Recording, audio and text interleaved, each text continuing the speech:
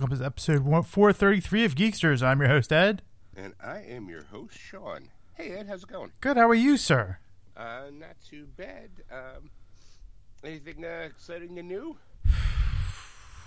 Well, there was a few things I did this week. One was I saw the Eternals this week. Yeah, I saw it. The what? The Eternals. Oh, okay, I saw it too. So I can check that one off the list. What'd you think? I mean, I'm gonna say it this way: it wasn't terrible, but it wasn't good either.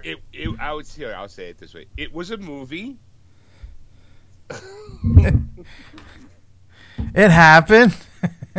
Right. I saw it too.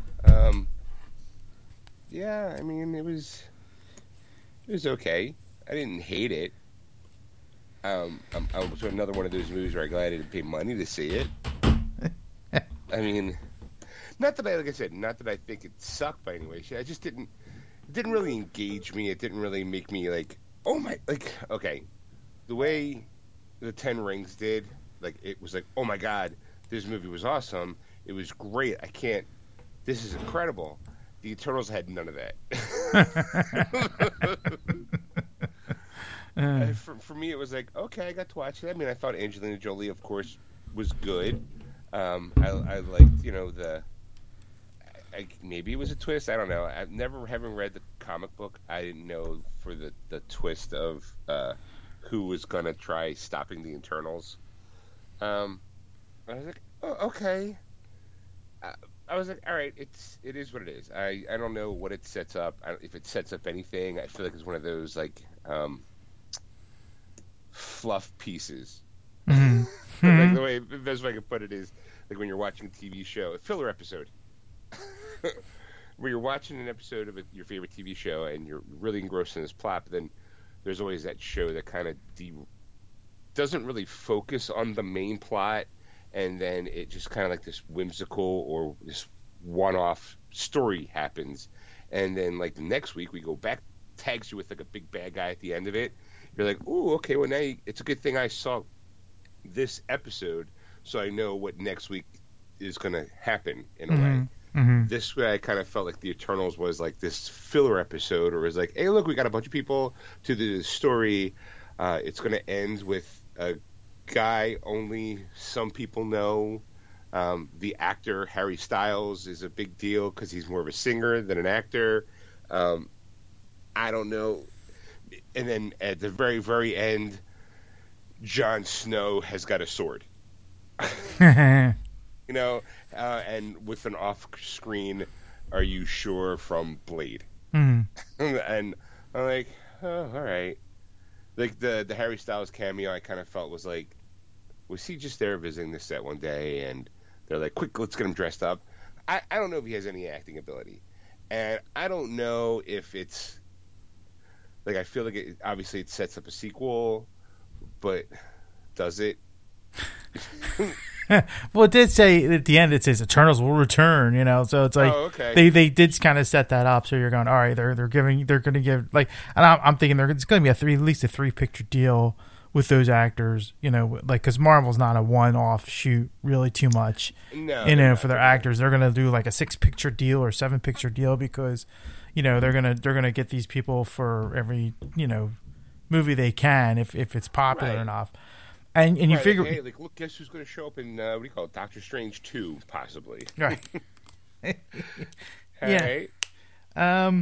I thought it was kind of Avengers light, as best I can put it. Okay. I knew who the villain was, not because I've like saw things, because I kind of like turned off everything that I saw. I think with Eternals on it. The only thing I did know was because I was curious about the end one, like the final trailer. So that's the only thing. But I watched that on YouTube and that was it. They didn't break it down or explain it to me. Right. Because my wife asked me questions. I'm like, I have no idea. These, again, it's now getting to a realm of comic books that I've never even thought about reading or, an interest in, and I still have no interest in reading. I think, full disclosure, I think I did buy the Eternals, like when it was supposed to be a limited run, and I get suckered just like everybody else. And I'm not saying I get suckered because it's a bad, comic, but it was supposed to be the works of Jack Kirby, a story based upon something Jack Kirby did. And obviously he passed away like years ago, so I don't know if it was like a reissue or they're just taking the script and we're get a new artist to work on the story that Kirby wrote. I don't really remember exactly how I fell into buying, I think, a couple of issues. Clearly it wasn't enough for me to be actually kind of remember exactly why I bought it, other than the fact was that it was probably a big deal in the comic book industry, that it was like, oh, I can't believe they're doing this. Oh, I'm standing here and here's issue 1. I guess I should get it. Like I wasn't searching out. I just happened to be, I knew about it at a comic book shop at the same time the first issue was out for something unrelated, and I was like, I guess I'll pick this up, see if it's interesting, and maybe I got the first 2 issues. Maybe I would have to dig, but I don't remember being wowed by it. I mean, the stories of the 70s I think were kind of bland and basic. Bad guy, punch bad guy, unless it was something like Demon in a Bottle, or when they took their primo guys and really put them through the ringer. So like I said, I thought it was okay. I didn't hate it. I'm glad I didn't rush out to the theaters to see it. I don't know. I feel like it's going to be one of those movies I buy when it's on super duper sale. Oh, look, here's it is for $10. Oh, awesome. Maybe. I don't know. I to be honest, I still don't own Captain Marvel. Just because I keep waiting for I'm like, well, maybe I'll go down a little bit more. So, okay, then here's the big question for you. If you had to watch either movie over again, which one would you prefer? It's tough. I might want to say Captain Marvel, only because I felt there was more action in it. Okay. I mean, I felt like that again. Another comic book movie that I thought was just kind of a filler episode. It was like, oh shit, we're gonna throw her in Endgame. Quick, let's do a movie about her. That's how I felt originally. I didn't hate it. I get the obligatory Stan Lee cameo, which always going to make me smile. I thought the action was okay in that movie, but I don't know. Maybe I'm gonna take that back. Maybe the Eternals I'd watch again. Maybe I might find something different in it. Multiple watchings, you can go, oh, some subtleties. You're right. I mean, I'm saying there's there's some movies now I've been watching and I didn't notice before that I have noticed now, kind of thing, and appreciate them more now than I did years ago. I do have some gripes about the movie. Gripe number 1, I felt like it was more murder mystery than superhero movie. Okay. Which is fine, I guess, in the end. I didn't. I'm going to get this. I'm going to butcher his name. The comic who got all ripped and muscular for the role. Oh yeah, I can't pronounce his name, so right. You're on your own on that one. I'm like, there was no real reason for him to get buff for the role, because there was the African American gentleman who looked like he didn't bother have to lift the weight once, and he was still an Eternal, right. Let me see. Internals. I don't like the fact. There it is. Okay. It was. His name is Kumail Nanjiani. Mm-hmm. Kingo. He was the character. I didn't really feel the need Like, look, I mean, you want to work out for a role, that's great and all. I don't think it was, you know who didn't work out? Jon Snow. He didn't look like he worked out. Neither did the guy who played Icarus. I just didn't. It didn't feel like and again, I don't really necessarily feel you need to be super buff to be a superhero. Case in point, the African American guy, which I closed now. I forgot his name. I felt like it was a very inclusive cast. Like, I feel like, and I believe that was not done on purpose, but I feel like it was done by. I do feel like it was done by design. To show, like, if there were Eternals from every race, creed, sexual orientation. I was like, all right, it didn't bother me at all. Honestly, I didn't care. I wouldn't. Not reading the Eternals, I don't know if they gender bended a character or made a character homosexual or not. Mm-hmm. Like, I wouldn't know because I never read the comics. So seeing it, I was like, oh, okay. And when I saw when he was in a relationship, he had a son and a husband, I was like, oh, okay. Like, it just, I didn't, how do I put it? I didn't go, ooh, Disney, you did it again. Like, I'm well past that. I mean, it's part of our society, and if that character is represented on screen, all right, awesome. They made him a minority in a minority kind of thing, and said, okay. I would just say that at that part I didn't really care about. I'm like, hey, and it is what it is, and it's like, either. And it wasn't forced. That's because that was the one thing. Like, somebody saw it before me, and they were saying, they didn't really like it too much, and I was like, well, I have to see it for myself. I'm not going to say anything. And then I saw it, and I'm like, it wasn't a forced thing. It wasn't like it was shoving it down our throats. It was like, like it wasn't like they made Iron Man gay or something like that, like kind of thing where he was a womanizer through the years, and then all of a sudden, like, now they're gonna turn him into a homosexual. Like, it's like a character that only the Eternal fans would really know, and it's just like, oh, they made him gay. Hey, great, and they didn't. It was a nice little scene, and that was it. And moved on from there. They didn't keep bringing it up. They didn't, right. It was like a one and done. I kind of like, I'll use the scene in Endgame where they had the obligatory, hey, here's all the women of Marvel scene. Mm-hmm. Felt forced. Somewhat forced. I know why they did it. They were all there that day. Why not do this? Whatever. But it did feel kind of forced in that moment. Where in the Eternals, it didn't feel forced at all. There didn't seem to be like a message, like, "Oh, look at us." I enjoyed the action scenes. I thought they were nice. I was annoyed they had Bill Skarsgård, the kid who plays in Pennywise in It, and who's been in a couple other movies that I've really liked. He's in this movie, but if you don't know that that's him. I didn't know that was him until the very end. I was like, oh, that's who that was? Okay. like I felt like, why'd you make it? You could have gotten anybody for that part. Like, because ultimately he was either motion captured or just a voice. And if you kind of, like I said, if you blink, you kind of miss that character.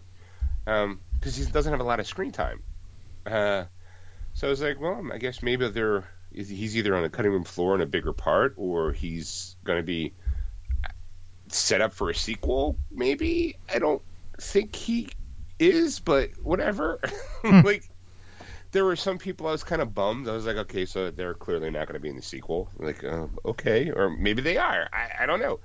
Anything could happen with the Eternals, and I guess with Doctor Strange. I don't know. I wasn't. I remember it took me like, I want to say 2.5 nights to watch it all. I started watching it late at night. I was like, I'm gonna go to bed, and then I started watching it the next night, and like with like a half hour left, I like fell asleep, and I was like, oh, I gotta fucking finish it tomorrow. Like, because sometimes what'll happen is like you kind of nod off in the movie, and you wake up and you're going. First thing you do is you go, oh my god, the movie's over. What time is it? Maybe I can rewind it. Right. Like, how late is it that I can get through this? Right. If I shift my body this way, like I know I'm aware I'm tired. Obviously I fell asleep watching this thing, and not even be aware that I fell asleep. You just kind of like zonk out, and you wake up in the chair and you're like, shit, movie's over. What time is it? Okay, let me do some math. I got to get up at this time. Can I if I force myself awake to finish it, and I was just like, you know what, I'm not that invested. I'd rather go to bed, get up, finish it the next day. And I was surprised that like I had like a half hour left. I was like, really? Because it was like a 2.5 hour movie, and it felt like 2.5 hours. Yeah. Every moment of it. I mean, there was a couple times because my wife and I watched it on Saturday last night, and just we sat through it, and I was just like, I looked at my watch a couple times because it was just like, when's this happening? Right. Are we wrapping this up? Because I'm not even sure like how it was going to end. Like, it was just there was like so many different like ways, and it was just like, and it was a slow build. It was a slow burn movie. That's how thing.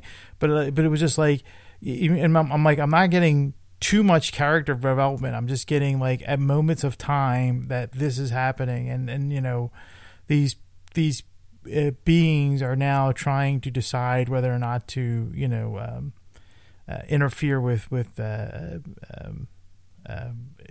human race or not, and right. It was just kind of like, yeah, like it just seemed weak. Some of them, it was just like some of the scenes, and it was just like, okay, I'm like, how many times we got to do this, Right. I mean, they want to show these epic scenes, kind of, like these backdrops and how like where they got go and it just was like all over the place, and you're just like, yeah, I think they needed to tighten this up a bit more. I mean, like I think you probably could have took 30 minutes out of this picture and made it a 2-hour film, and it would have been slightly more enjoyable, I think, in the long run. But I mean, what do I know?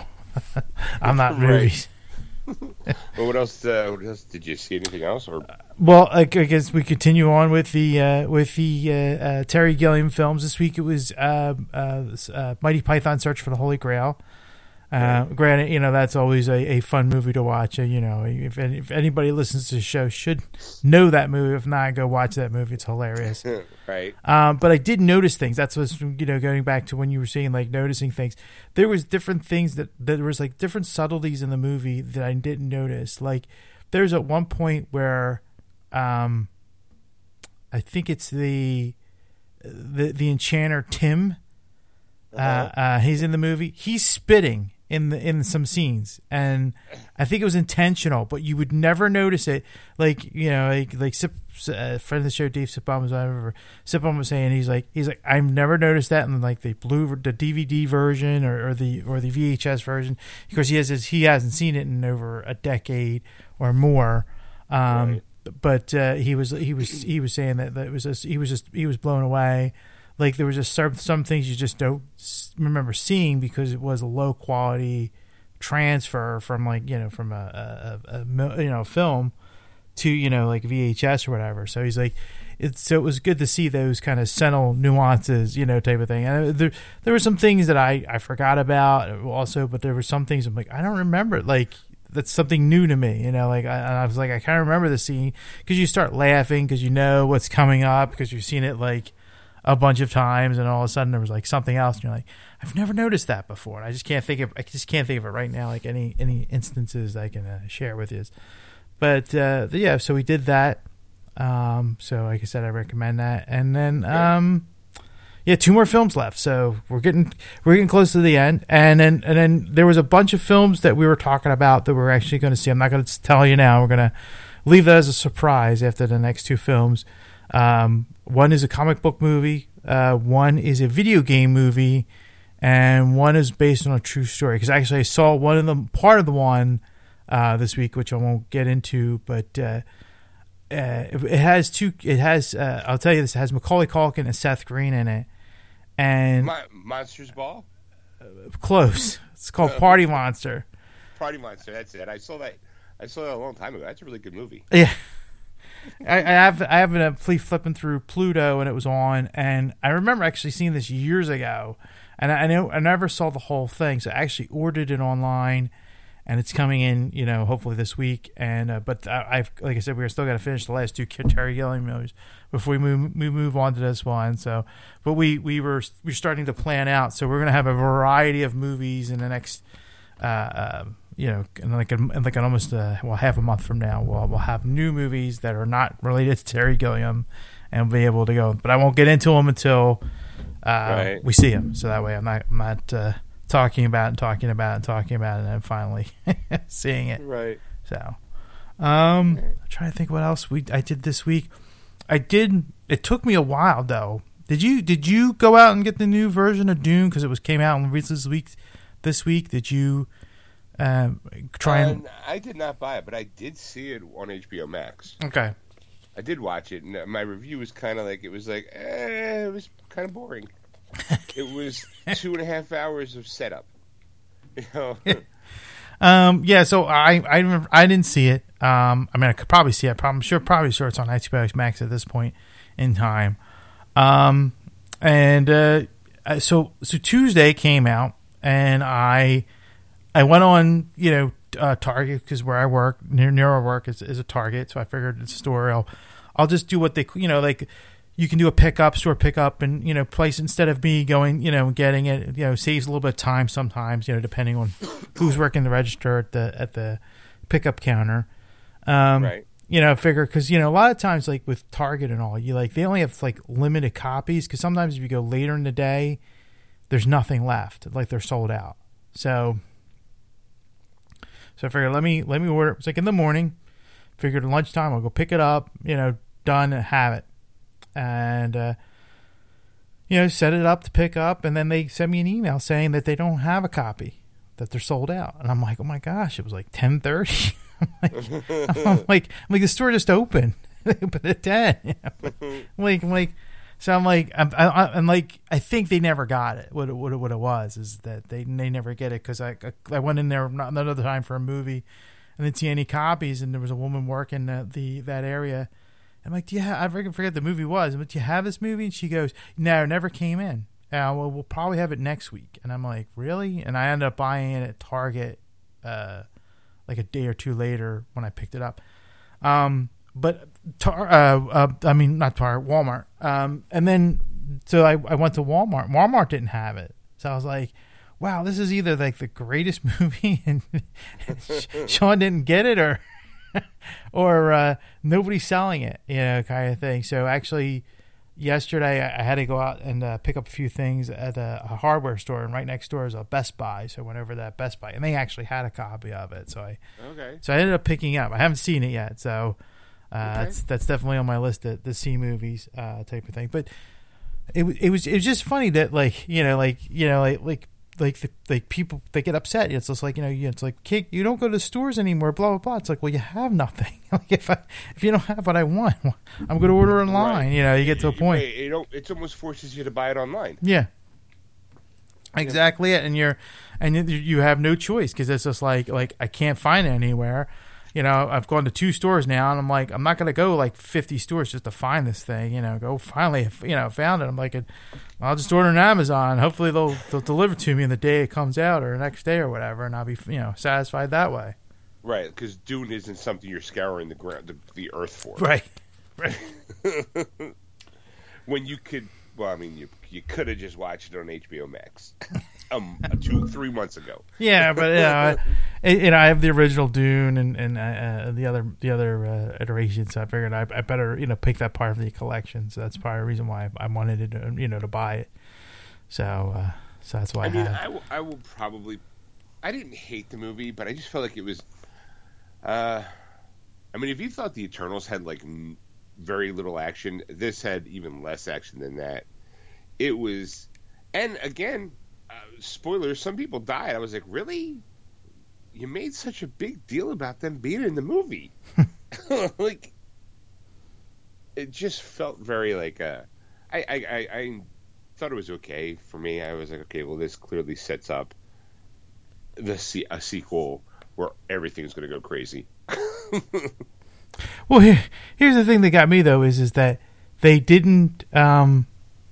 There was like no like other Marvel tie-in for this except for the exact end. But it's like still wasn't like enough to go in. Or, like what's the next iteration going to be? Like what are they going to do? I was just kind of surprised that they weren't going to have like at least like Doctor Strange come in and say something, kind of thing. They had Blade. I'm like, well, Blade's not even out yet, so you're going, hopefully that, sets you up with something.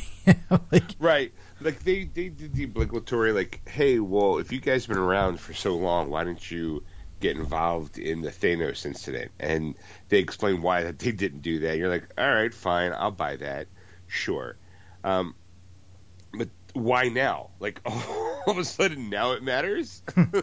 like your whole, it was okay for Thanos to kill off half the galaxy, and you're like, yeah, you know what? We'll just watch this one, see how this one plays out. And then after that, then when the whole world's getting ready to explode, they're like, you know what? I think maybe we should stop this thing from happening. like really? Okay, sure. Yeah. Outside of that, around the dinner table, when they made jokes about how Thor used to chase what's his face as a kid, like who would lead the Avengers now with Cap and Iron Man gone? Like, it was like, oh, so that's how you're going to tie it in, through conversation and jokes? Like, all right, sure, okay. Well, did you do anything else? I'm trying to think. No, I think that was pretty much it for me. Otherwise, nerd-wise, I did pick up a movie, but I'll say the movie once release of the week happen. But okay. but let's turn it over to you. What did you do this week? Well, actually, the only other thing I just remembered, of course, I think the big one, and I think this week's big, is the fact is the Book of Boba Fett, episode 3. You mean Boba Fett and the Power Rangers?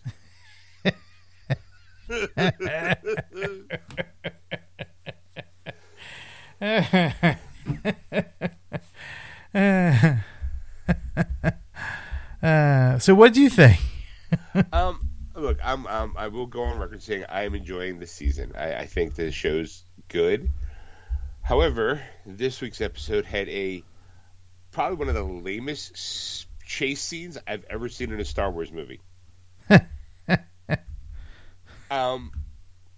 Boba Fett this week has got himself a group of kids who are like a street gang, who, in my opinion, I thought that they were kind of like not street trash, but they were definitely supposed to be like they came off as homeless kids that were forming because they were thirsty and they stole from Stephen Root, and I'm like, okay, when Boba Fett goes to see him and kind of basically offers him a job, ultimately in the end, they hop on these really shiny motorcycles, speeders, that I felt was way above their station. It's like, hey, if I pulled up to your house in a Lamborghini, it's like, Sean, how did you get that? There's no way you can afford that. Mm-hmm. From everything I know about you, Sean, there is no way that you're going to pull up in a Lamborghini and be like, come on, hop in, let's go for a ride. So I kind of felt right away that the kids were just, the motorcycles, I'm going to say motorcycles, that's basically what the choppers they had, looked just out of place. But what made it even more out of place was they were green, blue, red. They were definitely like these very bright primary colors. And the first thing Stacy thought was, she's the one, I'll give her credit, she's the one who automatically thought Power Rangers. And I was like, oh my God, she's right. And then later when I was looking on TikTok the next day, someone actually added the Go-Go Power Rangers theme to the chase. That happens. And I was like, someone else noticed it too. The scene in question is the mayor's right-hand man hops into a speeder to get away from Boba Fett, and he's racing off, and Boba Fett tells the kids to chase him, to go get him, and they hop on their choppers and they race after him. See, no, I'm going to stop you. I'm going to stop you right there. They were not choppers. They were Vespas. They were futuristic Vespas. Okay. That's it. They were motor scooters. That's all they were. But they definitely came across like that in the amount of speed that came out of not only their machine, but also the machine that they were chasing. I just felt like they were acting, they were overselling how fast these things were supposed to be going. Like, it's almost like we're going, oh my God, we're going so fast. Like, at just one moment I was waiting for someone to yell, Jane, stop this crazy thing. You know, because it's like they're like, oh, like, and they're really acting as if they're going really, really fast, but it just seemed off. The speed that they were acting that they were going versus what you actually saw on screen, two different attitudes going on. And then the kicker, which gets me at the end, is the very end, they chase the guy and he crashes.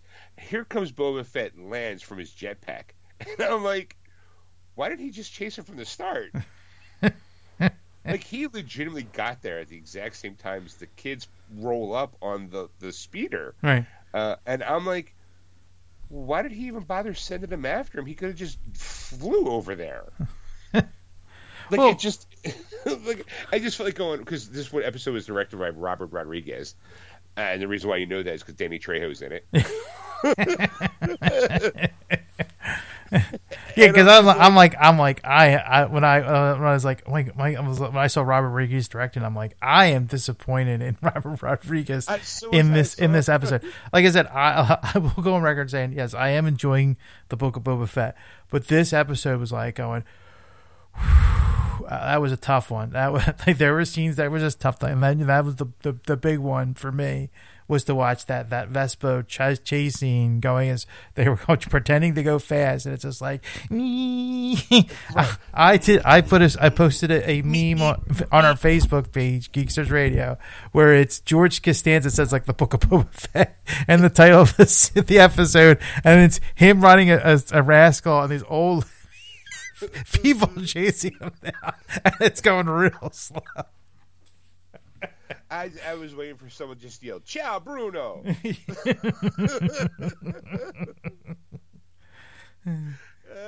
Silencio, Bruno!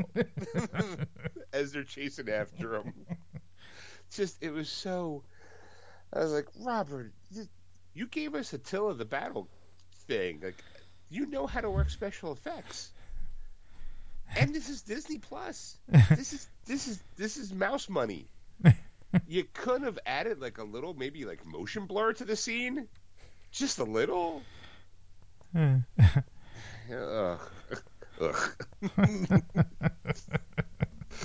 I mean, and like I saw an article, and I didn't grab it because it definitely was an opinion piece about someone saying how they're taking all the coolness out of Boba Fett, and I'm like, I saw the headline and I thought about it for a second. I'm like, you fuckers don't know a goddamn thing about him. I mean, you got one scene of Empire Strikes Back, you know, and then you got basically him looking like an ass, like an idiot in front of Han, you know, Boba Fett, and then flies, hits the thing, and slides into the Sarlacc pit. It was kind of a chump ending for this guy. So you only had him for like 2 scenes, but it just made like, I'm like, well, maybe he was always just a jerk. Like, maybe you're not. Maybe he's not as cool as you want to think he is. Mm-hmm. And I feel like, what's her face is coming off way better. Like, it's like there's a little clip of, I think it's from Parks and Recs with Chris Pratt and damn it, I forget her name. She's always kind of gothy and kind of weird. Yeah. Damn. But they're having a Halloween party, and the Halloween party is like, and there'll be ghosts and goblins, and she yells, "And a murder!" Like someone might die, and he goes, "Of fun!" Like, you know, trying to, and that's how I feel like the two of them are acting. It's like, Aubrey Plaza's the actor. Plaza, yeah. Thank you. You know, she's like, "There'll be someone will die of fun," like, and it seems like every time Boba Fett's trying to be like, you know, hey, let's negotiate this. What's her face? What's her character's name? Fennec Sand. Yeah, okay. She's always like, let's just shoot somebody. Like, in my head, I'm going, if you want to be a crime lord, you better start acting like one there, Fett. Because right now, all you're doing is trying to negotiate and talk to people, and you could have just walked up and shot one of those kids in the leg to get your point across. You know, can we talk about this? Bang. No. Now leave this guy alone. Now, granted, I mean, if without him doing, because he didn't do that, we got to witness their Vespa chase. I did the Vespa run in 30 minutes for 10 blocks. It'd be faster if I walked it. Seen Nana on her, what do you call it, her rascal, and her walker with the tennis balls, going faster. Snails are going. Wow, they're going really slow. You know, I mean, like I said, I'm enjoying it. I know it sounds like we're slamming it, but watching it does make me smile. I chuckle when I'm supposed to. I like living in that world. I'm waiting to see like what's going to happen. I thought it was interesting that, you know, it's like, hey, we're going to send the Wookiee to kill you, and then you capture him, and then like, our bad, we're wrong, like, and then they leave and they go, here's a present, and you can keep him too. You know, I'm like, okay, well, I mean, I know the Wookiee is a big deal in the comic book, so I knew they weren't going to kill him off, but I was like, are they going to? You know, he's going to come back later, right? You don't have that guy just slink off into the sunset and not make his way back before the finale. Yeah. Anything else? No, that is it for me. Okay. I think I've hit all the major points this week. So what about you? Okay, well, we discussed. I did watch The Eternals. I also watched the Book of Boba Fett, and I was wondering if you got a chance to watch Peacemaker.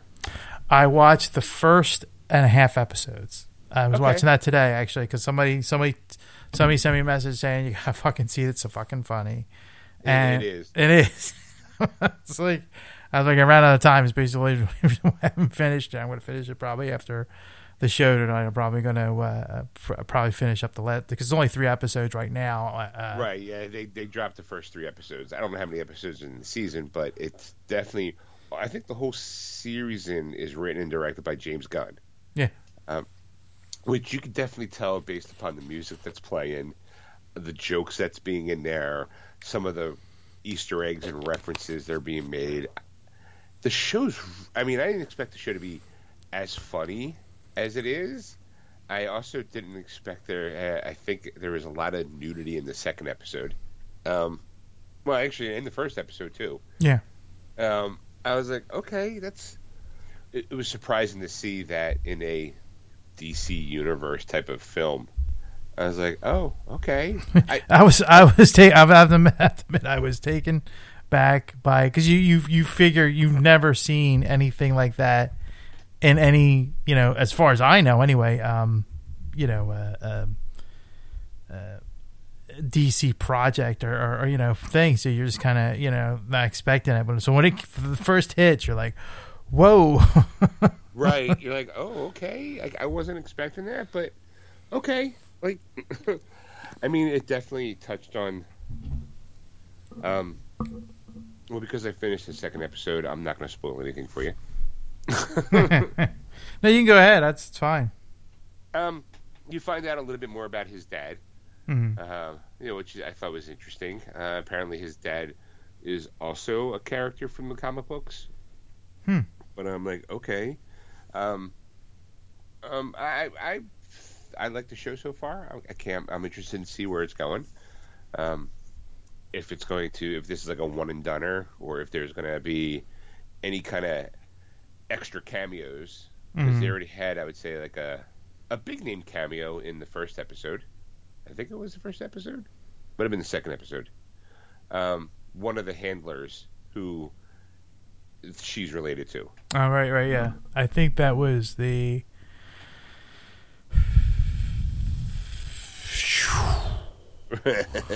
There's only 2 episodes. I do think it's the second one. Yeah, I think so.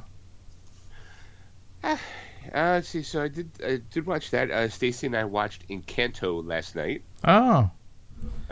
What'd you think?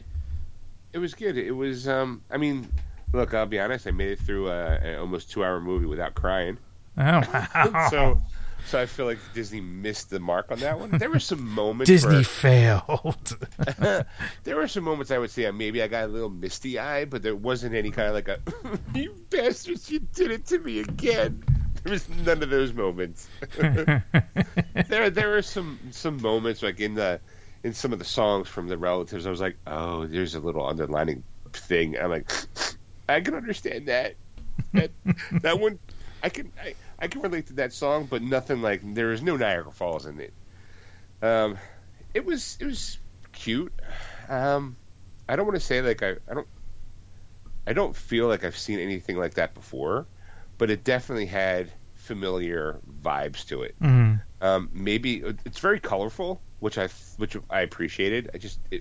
Some of those shots were really like vibrant. The songs were basically written by the same guy who wrote. I'm gonna look it up here because I want to make sure I pronounce his name correctly too. And see, Encanto. All right, cast.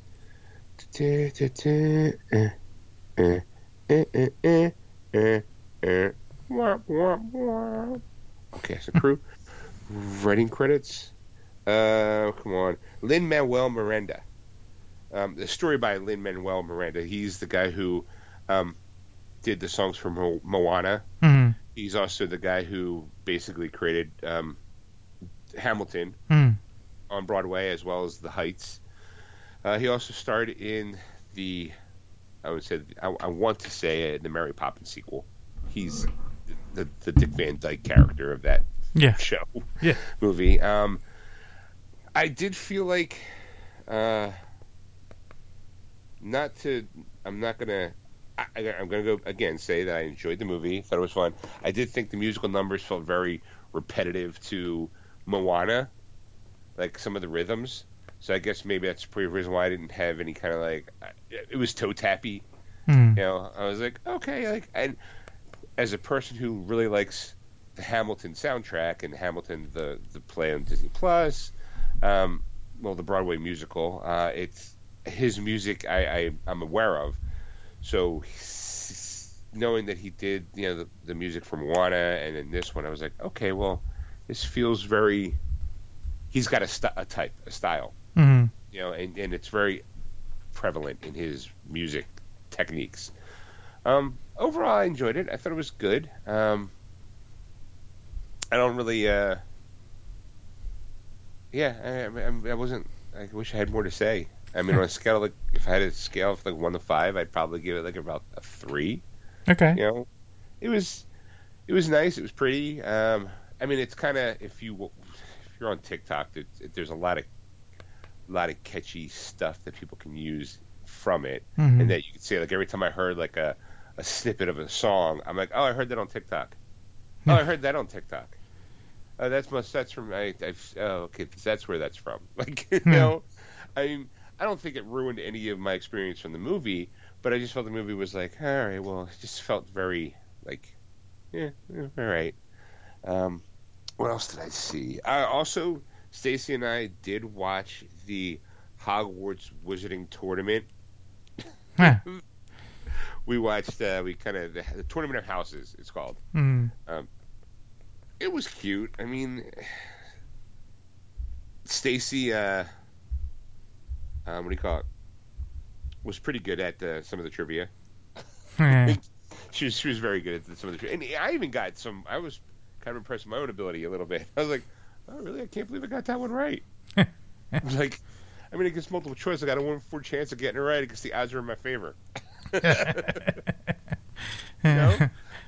Trying to represent our house, like, yeah, let's go. But then, fall short. I'm like, you sons of bitches.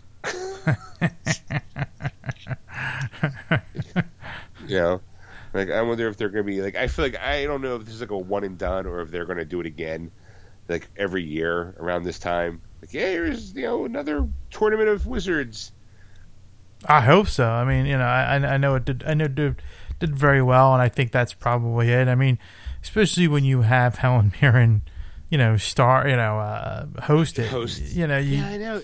It was the only thing I felt like it was kind of weird. I love Helen Mirren. I've always loved her as an actress. She seems to be. She's now. I feel like she's the crazy aunt or the wacky grandma, maybe at this point. Mm-hmm. That she just kind of says, "Yeah, fuck it, let's go have some fun." Also, maybe it's because out of all the prestigious British actors they could have gotten in Harry Potter movies, she never got tapped. Like, she could have been a McGonagall. She could have been, Mrs. Weasley, maybe. I don't know. She could have been Dolores Umbridge. She just, out of all the British talent that's out there, she wasn't in any of it. So having her, I'm like, she's like, I am Dame Helen Mirren, and I'm going to use my damehood to insist that I be the host of this wacky tournament filmed at Universal Studios London or whatever, a bunch of kids who don't know me from anything, because maybe from Red, that's where they know me from. But I mean, Caligula, nope, nothing. Some of the Good Liar with my good friend Ian McKellen, nope, never. The Hitchcock movie that she's in, nope. They just know her as the woman who hosts the show, and she's a dame because Judi Dench was probably busy. Another actress who could have been in Harry Potter and either chose or passed. Right. I thought it was cute. It was fun. That's I'm trying to think. Oh, and I also went to the movies today. Did you? Oh, yes. I did. Whole reason why I did not go to work today was because I went to go see the new Scream movie. All right, here we go. All right. A little history. I have seen when I was 25 years ago, Ed. The first Scream came out, and my sister loves horror movies, and her and I went one fine afternoon to go see that first movie. Loved that first movie. Loved it. I thought it was totally different in the way of like horror movies, and it was very meta before the term meta actually came to be. I think that Scream and Wes Craven's New Nightmare, I feel like, helped launch like the ability for a film to not take itself serious and poke fun of the genre that it's in. But more importantly, what resonates the most is, spoilers if you haven't seen the first original Scream, 2 killers, never really been done before, at least not to my knowledge, not on that scale. How it made, like, it told you what the rules are of a horror movie and how to survive it, and then to watch every one of them not do those things. And then the funny part about it is that my sister and I, because I think my parents were away that weekend, which is the reason why Danielle and I went to go see the movie. We got home, first thing that happens when we walked in the door, phone rings. We looked at each other and we both kind of went, "We're not answering that phone." Because it just seemed too right for that moment. In the first movie, the killers are Billy Loomis and Stu, played by Matthew Lillard. In the second movie, Danielle and I went to go see it, and you know how in the Avengers when Cap gets the Mjolnir and everyone's cheering and stuff, we had that kind of moment in the second movie because, again, spoilers. I'm just going to probably spoil the 3 movies. I'm not going to spoil the new one. But just kind of catch up to speed. The second one, you find out that the murderer is Billy's mom, played by Laurie Metcalf. But what was funny was the fact that the entire audience, when it's revealed that it's Billy's mom, the entire audience verbally went, "Billy's mom?" Like, what? Like, okay. And again, the third one was also I remember seeing the third one. That's with Patrick Dempsey in it. And the fourth one had a cameo of Jay and Silent Bob in it. That's the big thing I remember, because it was, and during these movies, to be as meta as they could be, there's a moment where they're actually the second one is basically a movie called Stab, which is, ironically enough, for those people who are in the know, that was supposed to be the original title of the Scream movies, was Stab. But what they did, obviously they did the Scream, but they used it for the second movie and previous movies, that it was a movie series based upon the events that happened in Sidney Prescott's life. With me? Mm-hmm. Mm-hmm. Okay. The reason why it's important that you lay the groundwork for the Stab movies, because it plays into this new movie. 25 years later, there's the Ghostface Killer's back, killing people, and there's some familial ties to some of the people in town. It pays homage to Wes Craven a bunch. There's a lot of Wes Craven Easter eggs. There's also a couple, Kevin Williamson, who helped write the script first time, Easter eggs. Mm-hmm. And it leans into the meta of Stab and Scream, to be. I'm going to say it this way: very rarely can a movie be a commentary on a genre and still be entertaining. It wasn't soapboxy because it helped feed the plot of the movie. Because at this point in this Scream world, Stab is up to 8 movies, right?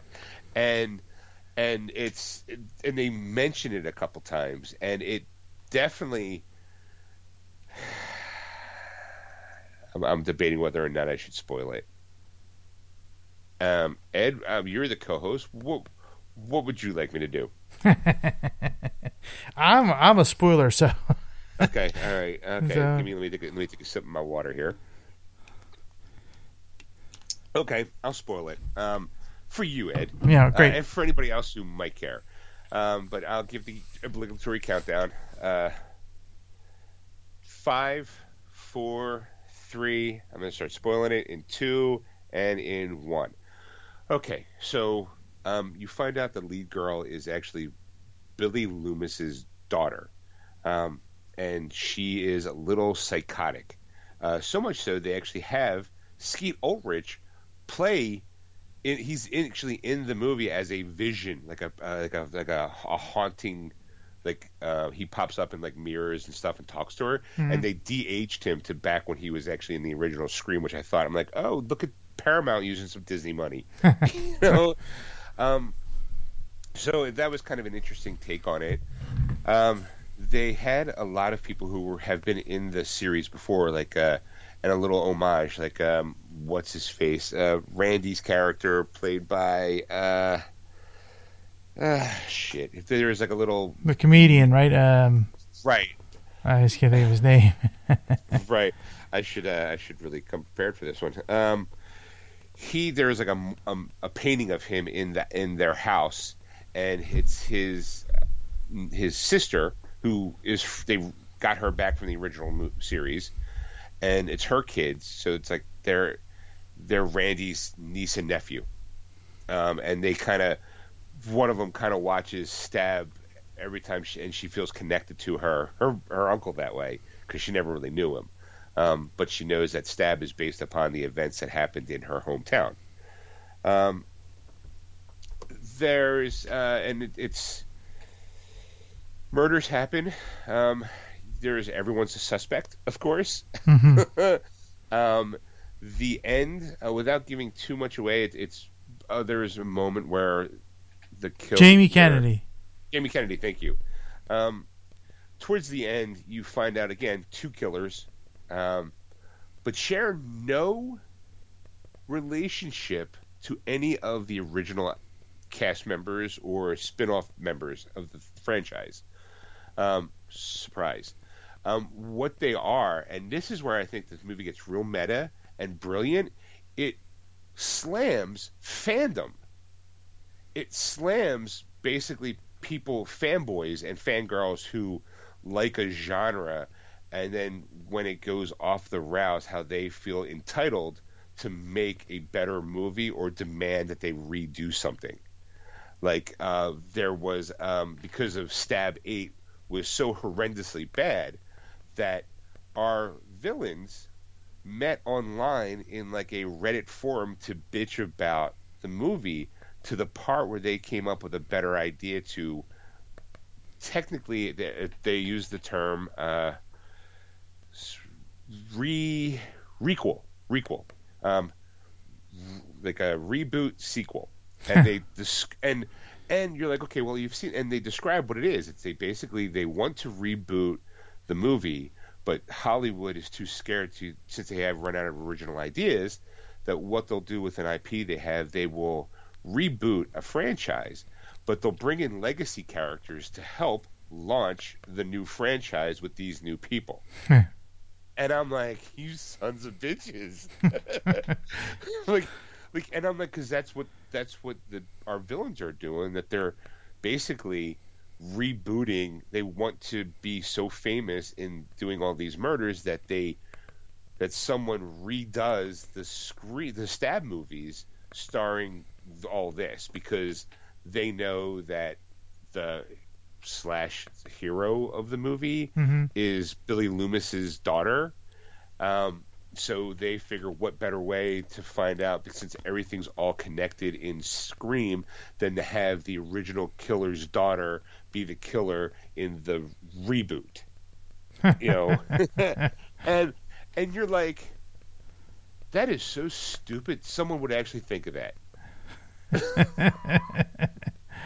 Like, it's very, like I said, it really leans into, like, you know, there's a nice little like monologue from the bad guys, because, you know, bad guys like to monologue, how, like, well, why don't we have a say? And being a fan, well, it is so wrong to be a fan. And they mention, like, you know, like, oh, we get villainized, and they bring, like, Star Wars into it. They bring in, like, Friday the 13th into it. Oh, let's reboot Halloween. Now, how are we going to do that? Let's bring in Jamie Lee Curtis, everybody.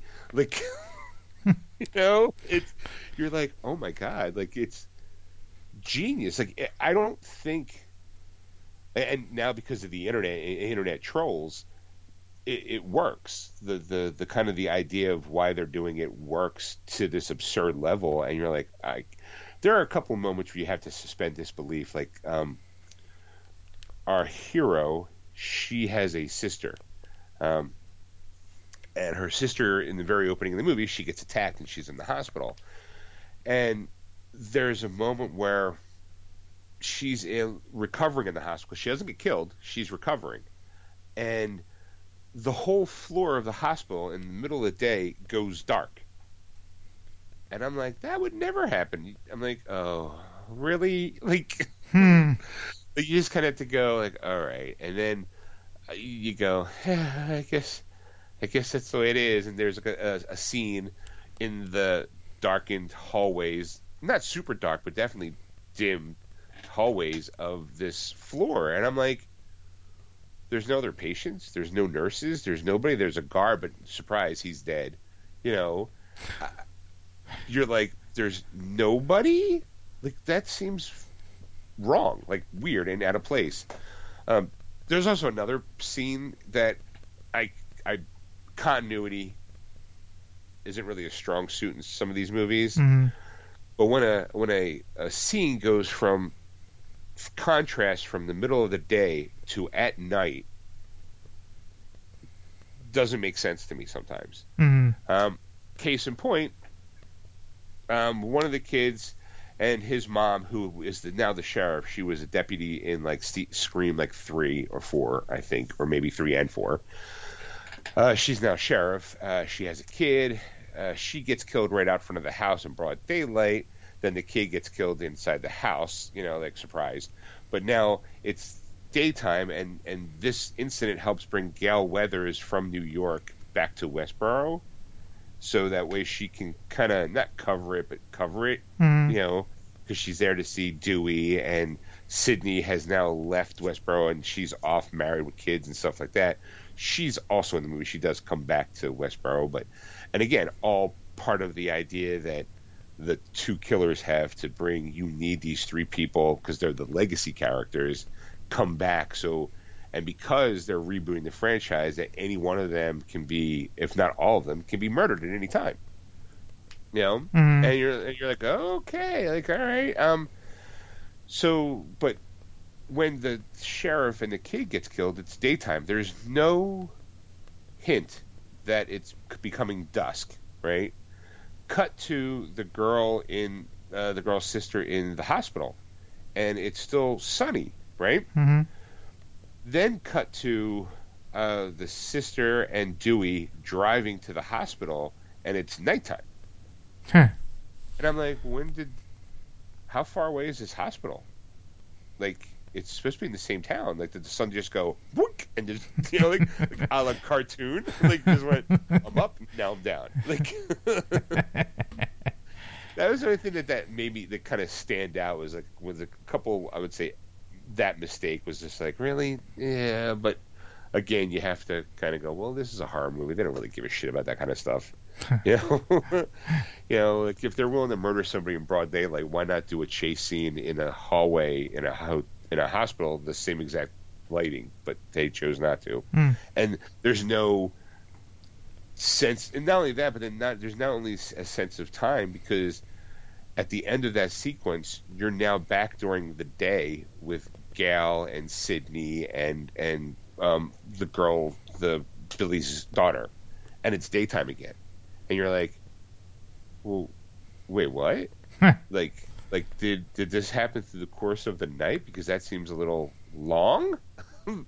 Like, there was just like this time gap where I'm like, well, is it supposed to be early in the morning? Because it looks like, 2 o'clock in the afternoon in both scenes. And then, it's like 2 o'clock in the afternoon, midnight, 2 in the afternoon. I'm like, you guys couldn't have done something. There wasn't like an editor that went, maybe we should color correct this scene, have it happen during the day, like, because it would have made more sense. But that's me just being picky. Right. Overall, I'll be honest. Going in, my expectations were low. My sister, she wanted me to go with her, and it was me, her, and my oldest nephew. We all three of us went to go see it, and I'll be honest, I wouldn't say reluctantly was going. I wanted to see it, but I also was like, I could have waited for, DVD, Blu-ray, all that streaming. Mm-hmm. I could have, but I was like, well, my sister said, she preferenced the whole thing. It was like, we've seen all the other Screams in the movie theaters, and I'm like, I guess, in my head, before I could even kind of go, yeah, I'll pass, I was like, well, she's kind of right. What the hell? I haven't seen a movie in a while with my sister, so I'll go see it. And I wound up actually really enjoying it. It was actually, it was way better than I thought it was going to be. Granted, I know I'm saying my expectations were low because I'm not really a big horror buff, but I didn't feel like, I don't know, it didn't cheap. There was not a lot of jump scares, which made me happy because I'm not a big jump scare kind of guy. I feel like those are cheap pops, so to speak. It's like going to a rock concert and someone going, "How you doing, Philadelphia?" Or "How you doing, insert town name?" Woo! You get that instant gratification pop. It just, to me, it feels like oh my god, creepy music, haboo. They even kind of stretch it out. They made it like, I kind of thought it was hysterical when the kid who's sheriff dies. Like, he's in the house and he's setting up for what he thinks is going to be dinner, because that's why his mom left in the first place. They're doing the obligatory, I'm going to open up this door, get my stuff, shut it, and you're expecting the Ghostface killer just to be right behind that door. And they do it like, I want to say 3, maybe 4 times in this entire scene, where he opens up a closet door to get some stuff, shuts it, and you're like, oh, nothing. I'm going to open up the fridge, get this stuff. Oh, nothing. I'm going to open up this cabinet to get the dishes. Oh, nothing. And you're just like, You guys know what you're doing. You guys are just playing with because everyone's expecting it, right? And we're just like, no, we're not going to give it to you. We're not going to give it to you like that. Because and like I said, it was enjoyable. I actually walked out. We stayed till the end because we thought maybe there'd be like a post-credit scene because this ain't Marvel. Well, Marvel has trained me to think that, but I would say how meta would it have been for them to have like coming to theaters, Stab 9, like a commercial or a trailer for it, yeah. Right, it would have been kind of, I think, very meta, and it would have been. I'm sure there's probably like a deleted scene of like, well, we want to kind of end it on this note, but it did leave for a sequel, and I'm going to explain why. Because this whole movie was basically about Billy Loomis and his daughter. Well, there was still a second killer from the first movie that barely got talked about in this movie. Like he was kind of like a throwaway character. Like there's what you think is like an offshoot murder happens, but then you find out that, and it's announced, unless you're paying attention, it's because it's announced on TV that the guy who got murdered was the cousin of Stu from the first movie, and you're like, okay. And outside of that, he's not really brought up or mentioned anymore, Stu, Matthew Lillard's character. And I'm like, well, that kind of sets up.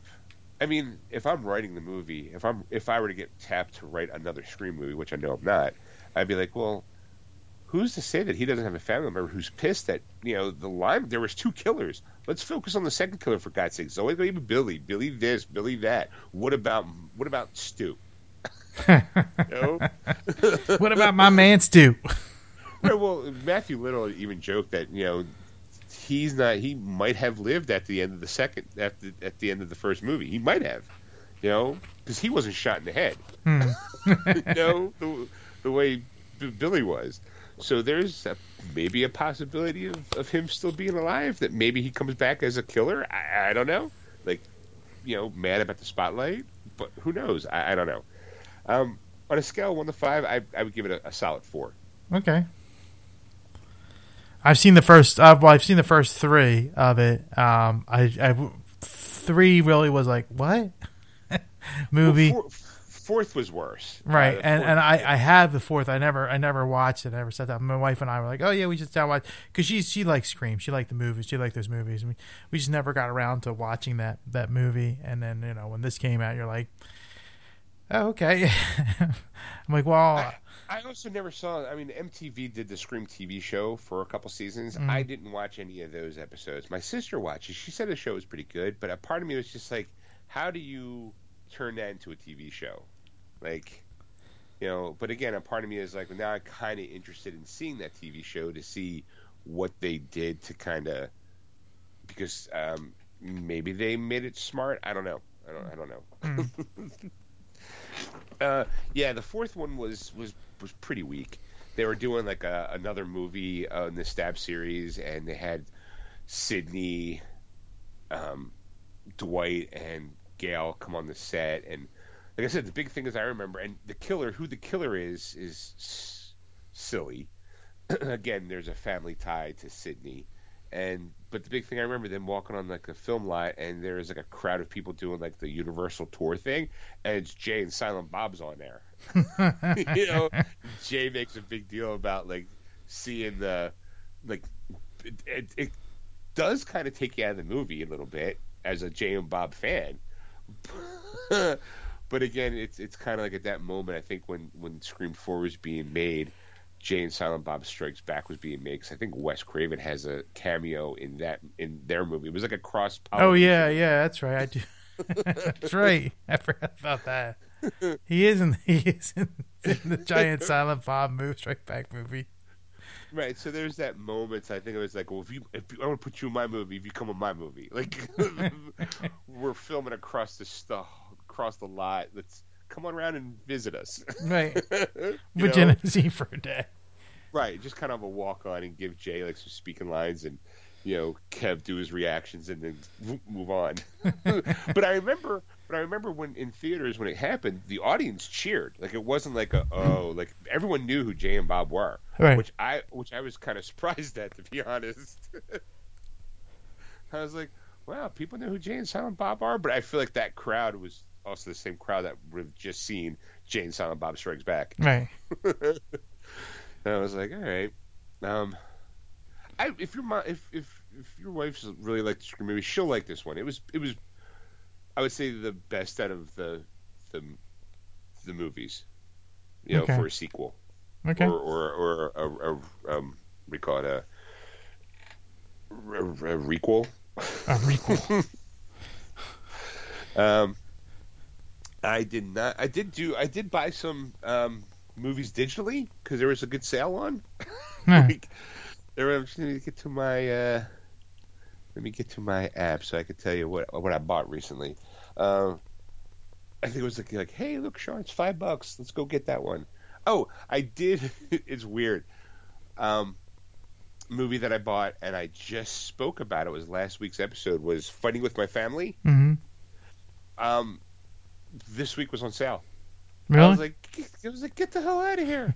I was like, you gotta be kidding me. Like that's. It was to me. It was like fate. Because it was definitely like a hey. And I'll be honest. I kind of broke my own rule. It was $8. Ed. Might have been $6.99. I think maybe it was definitely in that not $4.99 deal. But I really liked that, and I just recently watched it again. And it's really an enjoyable movie. I know it sounds kooky and all. It's, speaking of meta, because it's a movie based on a documentary about a wrestler. But it was really good. It's very funny. Seeing it again made me kind of laugh harder the second time around. I was like, I really like this movie a lot more than I thought me enjoying a movie and then me getting to watch that movie again and going, I really enjoyed that movie better than I thought I was going to enjoy that movie. It's weird. I also did buy a movie this past week I have yet to watch. And that You'll never guess what it is. Yeah, you're right. Huh? You're right. I'll never guess what it is. If I had to guess. We talked about it on the show, and I felt like I needed to buy it so I could watch it and formulate my own opinion. You're expecting me to remember last week's show. No, I'll tell you what it is. It's The Last Duel. Ah, okay. Ridley Scott, Matt Damon, Adam Driver. The movie that Ridley Scott swears the millennials ruined because of their phones. For the record, though, Ed, it has a 86% on the tomato meter. All right, so apparently it might be a pretty good movie. However, just a comparison, Fighting with My Family, a 93% on tomato meter. Just saying. I think The Last Duel though is on HBO Max though. It is. It's funny. I was when I was going to watch Peacemaker, I was like, Last Duel went from theatrical release to video release and streaming at the exact same time. I'm like, wow. I don't care. I mean, I like the cast looks really, really good. I think what did it for me was that, weirdly enough, Ben Affleck and Matt Damon are not executive producers, but screenwriters for it. And I was like, oh, okay, well, I'm in. I'm curious. So maybe I'll get a chance to watch it this week.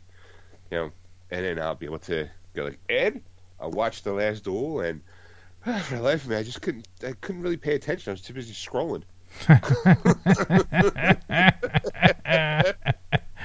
Just hear Ridley Scott going, "You damn!" I'm not a millennial, but you damn Gen Xer.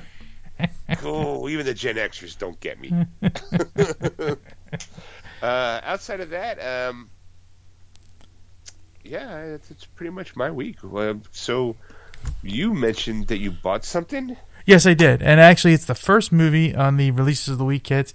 So here we go. The Addams Family 2 actually is coming out this Tuesday. I saw it at a Walmart. Walmart breaking the rules. Thursday, and what's funny was that it was in a spot. They have like a new release wall, and you go to that, and that's where you would pick up the Tuesday movies, or it would be that all that week. That's the new release or whatever. This was actually on like a side wall, like going all the way down, like they had because sometimes like when the new releases they get pushed to a side wall, and then it gets further and further pushed down as the weeks progress.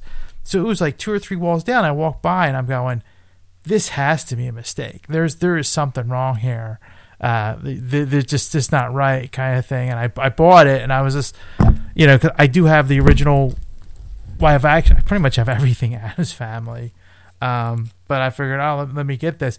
But what's is funny though is that I have a movie tracker, so that way I can track what movies I have in my collection at any given time. And so I scan the barcode, and it puts all the information in, like if it's Blu-ray and actors and a trailer or whatever, and it puts it all in there and like in a little format. And it's really a nice little app to have on my phone, and actually I can access it on a website as well. So if I'm at a computer instead of my phone, I can go through and find movies or whatever. And I couldn't scan it, like for some reason. When I got it, because I'm like, is it because it's not out yet technically? and I just can't scan it. They haven't updated their software yet for this. It's MGM.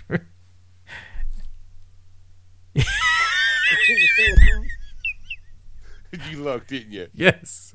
And you're like, and it is. You looked before, and now you look. You're like, it's MGM Universal. Yep. Fuck them.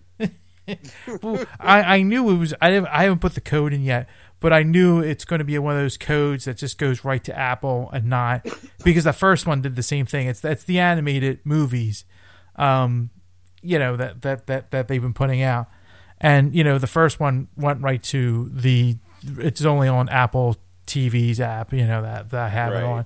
So I figured 2's going to be the same way. And then now that you said MGM, I looked, I'm like, there it is. So you're right. Son of a bitch. All right, and so let's move on. Last Night in Soho is coming out this week on 4K, Blu-ray, DVD, and digital. Okay. I know that's a big movie. That's probably going to be my next purchase. Okay. Because I really like Edgar Wright, and all his movies I've always liked. The Baby Driver, anything, what do you call it, Hot Fuzz, Shaun of the Dead, End of the Puppet, the End of the World. I like all his movies, and it looks interesting, and I'm like, okay, I'm in. His name alone makes me attracted to the project. Okay. All right. What else is coming out? Candyman 3: Day of the Dead is coming out on Blu-ray. Oh, yay. Yeah. so there you go. I usually don't add a lot of horror for the horror fans. So there you go. Let's move on. 4K releases this week. We're getting the Akira is getting a 4K treatment. So about time. Yeah. And also in 4K, the original the 2002, 2004, and 2007 Spider-Mans are coming out and getting a 4K release on a triple pack. Of course they are, because now they're like, hey, we got extra money now. Right. Let's go redo it.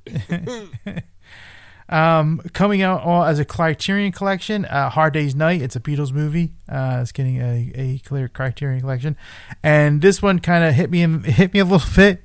Liar, Liar, the 25th anniversary edition. I saw that in the theater. Wow. And then this last one is a documentary triple pack.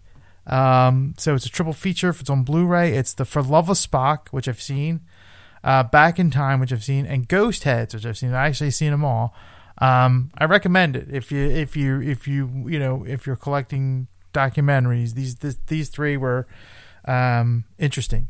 Ghost Heads I thought was the most fascinating one, because that one is about fandom of Ghostbusters, Okay. Especially in like the local kind of almost on our tri-state area kind of thing going on, New Jersey, New York, and Pennsylvania, and some in different areas, but the general there because they always end up going to the where the shot location of the firehouse was in New York, because apparently they have a sign and all, and they have a display, but it's actually a firehouse now. It's been a firehouse for a long time, but they have like memorabilia and stuff, and like the firemen always get people coming up like taking pictures and stuff, finding this firehouse, and they're like, yeah, we're used to it. But what I thought was funny is that it goes all the way to the premiere, or actually they were invited to, I forget where it was, they went to for the seeing the trailer of the Ghostbusters female cast one. That's what this was all shot right before the female version of Ghostbusters came out, and they haven't seen the trailer, all excited for it. And I'm like, I'm sure the tables have turned for a lot of those people, right? Because they were all excited in this trailer. It was funny to watch because right at the end they tell you what it is, and I'm like, oh my god, I'm laughing hysterically at it, going, I can't believe that and I'm like, they didn't know at that time. That was that moment, like they had no clue, like nothing was really said. It was all hush hush at that point. A lot of them didn't even know the movie was really coming out, like when and all that kind of stuff. And these people are all personally invited because how much a fandom they are that go to convention stuff, that they decided to invite all these, and it was like a whole bunch of them, all wearing the traditional jumpsuits with proton packs and the thing. They're all walking around, and I'm like, wow, what a time to be a nerd. So so that's all the releases for movies and TV. So let's move on to video game. First one is Shadow Man Remastered, developed and published by Night Dive Studios for the Switch, and that's coming out Monday, January 17th. Then we have Nobody Saves the World, developed by Drinkbox Studios for the Xbox One, Xbox Series X and X, and PC, and that's coming out Tuesday, January 18th. Then we have River City Girls, developed by Way Forward Technologies and published by Arc System Works for the PS5, and that's coming out Tuesday, January 18th. Then we have Paparazzi, developed by Sunday Month and published by Kitbox Games for the Xbox One, Xbox Series S and X, and PC, and that's coming out Thursday, January 20th. Then we have Rainbow Six Extraction, developed by Ubisoft Montreal and published by Ubisoft for the PS4, PS5, Xbox One, Xbox Series X and X, Stadia, and PC, and that's coming out Thursday, January 20th. Then we have Warjammers 2, developed and published by Dotemu, probably butchered that, for the PS4, PS5, Xbox One, X, Switch, Stadia, PC, and that's coming out Thursday, January 20th. And finally, Baby Storm, developed by Baby Corp and published by Forever Entertainment for the Switch, and that's coming Friday, January 21st. And that was all the video games. Okay. All right. Well, Ed, last week, I believe the Golden Globes were on. Yeah. Well, I mean, they weren't on anything except social media. They basically had a party, and no one was invited. They gave out awards to people who weren't there, and yeah, they did that. They did that. That was a thing. I mean, I guess it was inevitable that it was going to go that way. With, obviously with COVID, that's causing an issue with gatherings still. The year before they did it, but they kind of. I think Jonah Hill was like, I think one of the people who was it Jonah Hill or is it Seth Rogen? One of the two. I think it was Seth Rogen. Basically, was like, so we're in here. What are the mandates? Because we're all in here without masks. Kind of. He was making fun, but it was also a good point. So maybe it's part of the reason. Also, I think too. The Golden Globes basically is the foreign press handing out awards to people that it's a good predecessor to maybe who might win Oscars. Mm-hmm. At least that was always a thing. Usually my favorite Golden Globes are usually when where Ricky Gervais hosts, because the last time he hosted, he pretty much ripped into everybody at how stupid this was, and basically I think made an Epstein joke. He's like, don't groan. He was your friend, not mine. Like, I mean, and I think that over the past years, the Golden Globes has gotten kind of a bad rep. So I don't know. Anyway, I'm bringing it to the table because I have their list of winners. Okay. Would you like to hear some of them? Sure. Yes.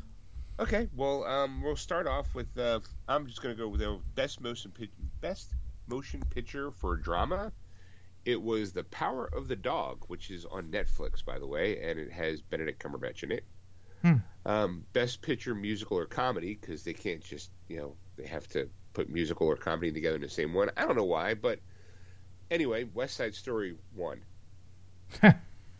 which is, I think, it was up against Cyrano, Don't Look Up, Licorice Pizza, Tick Tick Boom, and West Side Story. Now,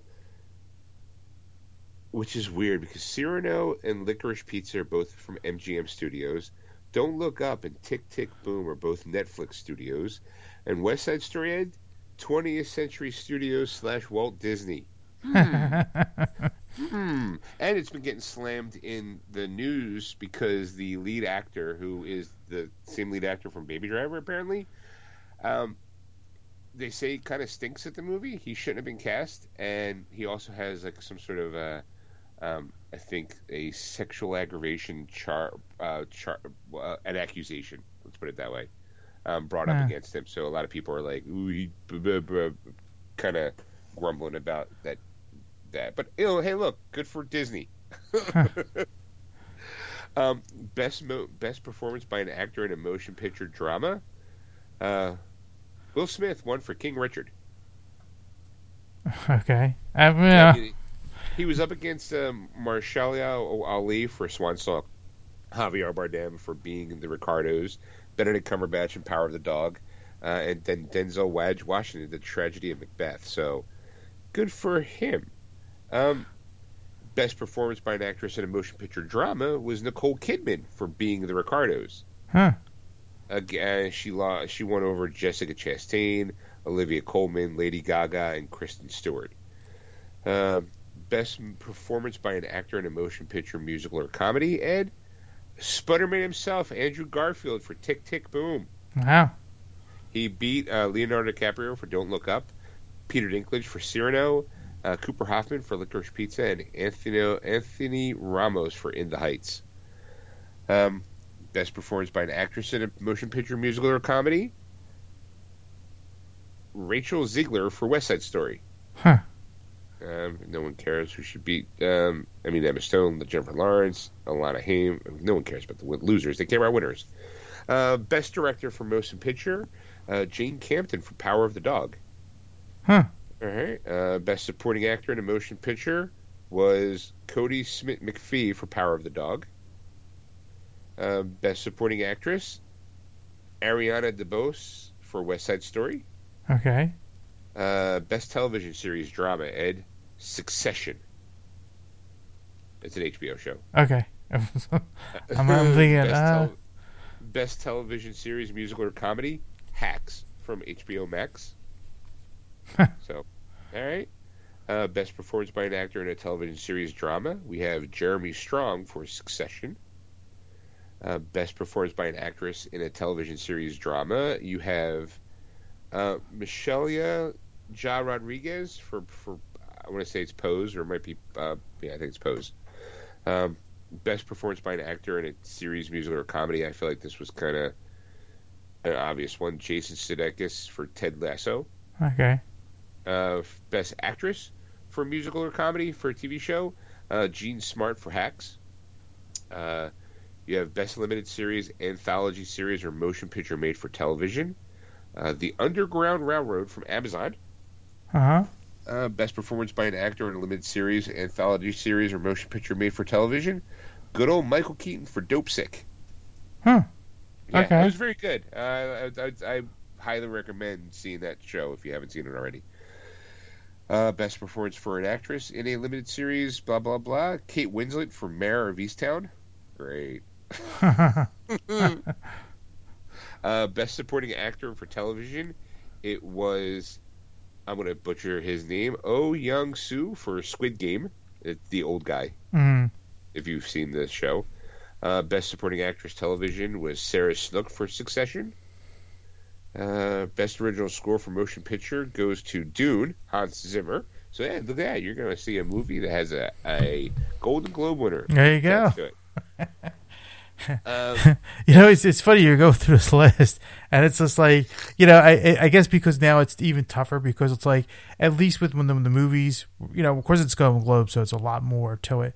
But like now that like streaming services and other things can get involved in this, it's getting more difficult now because you're going, I didn't even know that was, and you're like, oh, it was on HBO, it was on this. It's like, right, since there's no like now marketing way to find out, like it's getting more difficult to go, oh, okay, like that's a movie maybe I should see now because it won something, but you're going.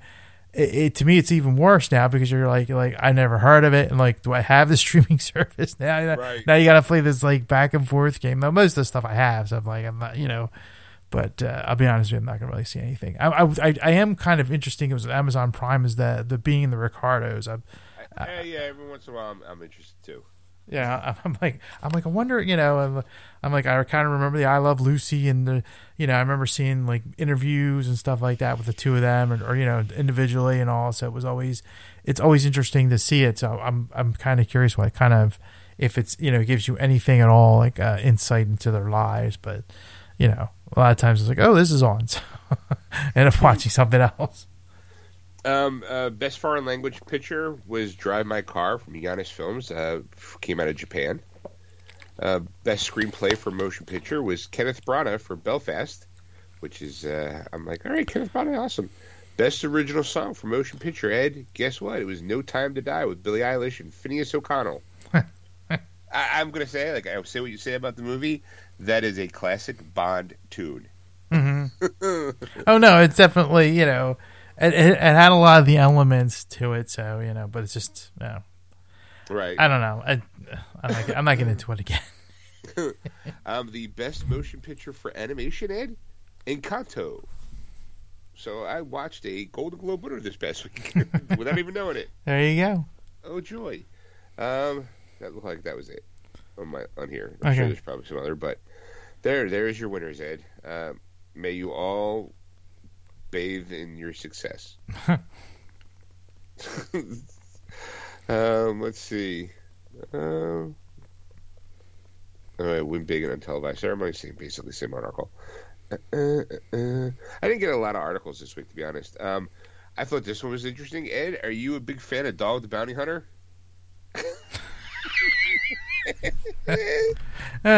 Sorry, I just couldn't finish that sentence without giggling. I'm going to say no. All right, well.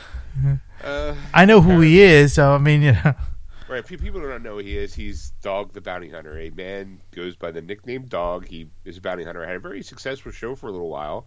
But then, unfortunately, fell under the blanket of, he's also a racist. Apparently.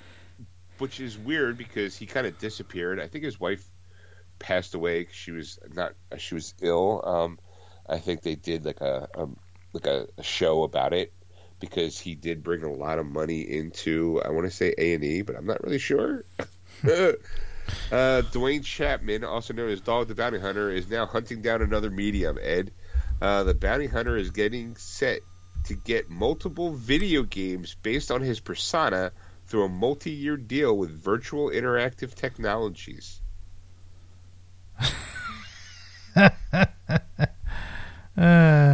Apparently, you're right. It is A&E, by the way. I'm sorry. Really, I was. Yes, 8 seasons of A&E. Basically, yeah, you're right. He had a racial slur. He did apologize for his statement, right, but he lived in an area where it was commonplace for him to say it, so it wasn't like it was natural for him to say it to come out of his mouth. Right. Every white person who gets caught saying that word says that. No, it's okay. Everyone around me says it, so I have permission to use it. No, you never do. You never really have the permission to use the N-word. Never.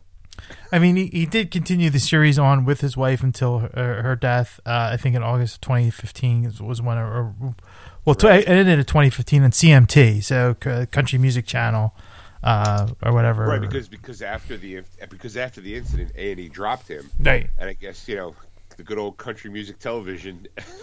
They'll pick up. They were like, "We're okay with you dropping that word. It's not that big of a deal. Here, come on to our station." I mean, it's the best way I can explain it. And apparently, the company announced the deal through a press release. It doesn't contain many concrete details about what the games will be, but it will use Mr. Chapman's name, image, and likeness in connection with the advertisement, promotion, and sale of each game. There was no release window either.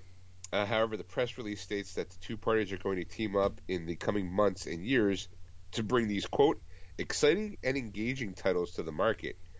Chapman briefly spoke about the upcoming games. After years of sharing my life on television, I'm thrilled to bring my many stories and experiences to the video game environment. I'm delighted to be working with Virtual Interactive Technologies and their experienced team. CEO of Virtual Interactive. I feel like it's going to be VR games that he's going to be doing. just by the title of the company alone. Collaborating with Dog and his team to help create unique experience for customers is a once-in-a-lifetime opportunity. Dog's successful career in reality TV and his widely recognized persona will provide us with exceptional content to build a number of exciting and engaging games. Whew. Okay, well, just to let you know, Virtual Interactive Technologies might not be a big name, but the company has financed some smaller video game projects like Carmageddon, Max Damage, Catch and Release, Warbital, and Interplanetary, the Enhanced Edition. I don't know if you played any of those games.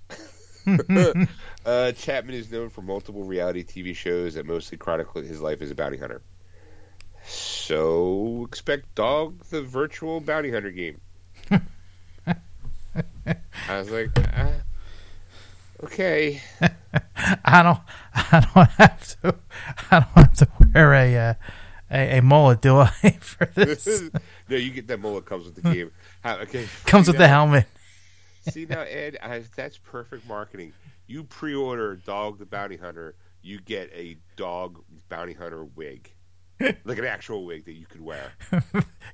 Get the mullet free when you pre-order Dog the Bounty Hunter VR. The game, it's all business up front, but there's always a party in the back. You get, you get a free download of Ozzy Osbourne's "Dog." He did the theme song. Yeah. You get the the racial slur DLC content for pre-ordering. It's okay. It's where I grew up. Everyone said it. Yeah. But everyone said it in a completely different way, sir. All right. Well, since you got that, here's some exciting news, Ed. NBC greenlights a Quantum Leap sequel pilot. All right. Apparently, NBC, with the original star Scott Bakula, who played Sam Beckett, possibly involved with the project though nothing is set in stone, according to the Hollywood Reporter. The synopsis for the sequel pilot reads, "It's been 30 years since Dr. Sam Beckett stepped into the Quantum Leap accelerator and vanished. Now a new team has been assembled to restart the project in hopes of understanding the mysteries behind the machine and the man who created it." The original sci-fi drama series also starred Dean Stockwell, which ran from 1989 to 1993, and won 6 Emmy Awards and 2 Golden Globes. The outlet notes Bakula has teased last September that there has been a conversation about a revival, saying there's very significant conversations about it right now going on. I don't know what it will be. I don't know who will have it. The rights were a mess for years. I don't know if they're even sorted out now. That's always the biggest complication. Creator Don Basiario will executive produce the sequel pilot with Steve Lillian and Brian Winbrint, who did Gotham, serving as showrunners. All right, it's going to be produced by Universal Television. So there you go, Ed. I'm going to have to dust off my Quantum Leap complete series and watch it now. Because it's been a long time since I've seen Quantum Leap. Every now and again, I go to Best Buy, and it's been a while since, and I've seen the Quantum Leap series on sale on Blu-ray for like $40, and it's the entire run. And a part of me is always like, am I $40 invested in this show? Because it's just going to be the Blu-ray. It's not going to be, there's no digital content of it. So from buying the discs, and I'm like, okay, well, it means I'm going to put. Can I do that? Can I?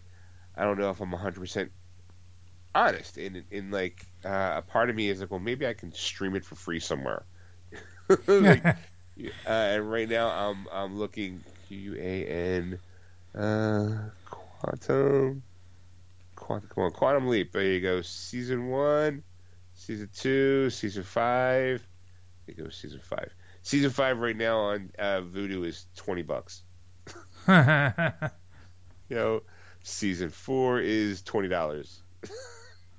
Season 3 is $20. So right away, I'm like, I'm buying it physically. It's probably in the Quantum Leap Season 2, $20.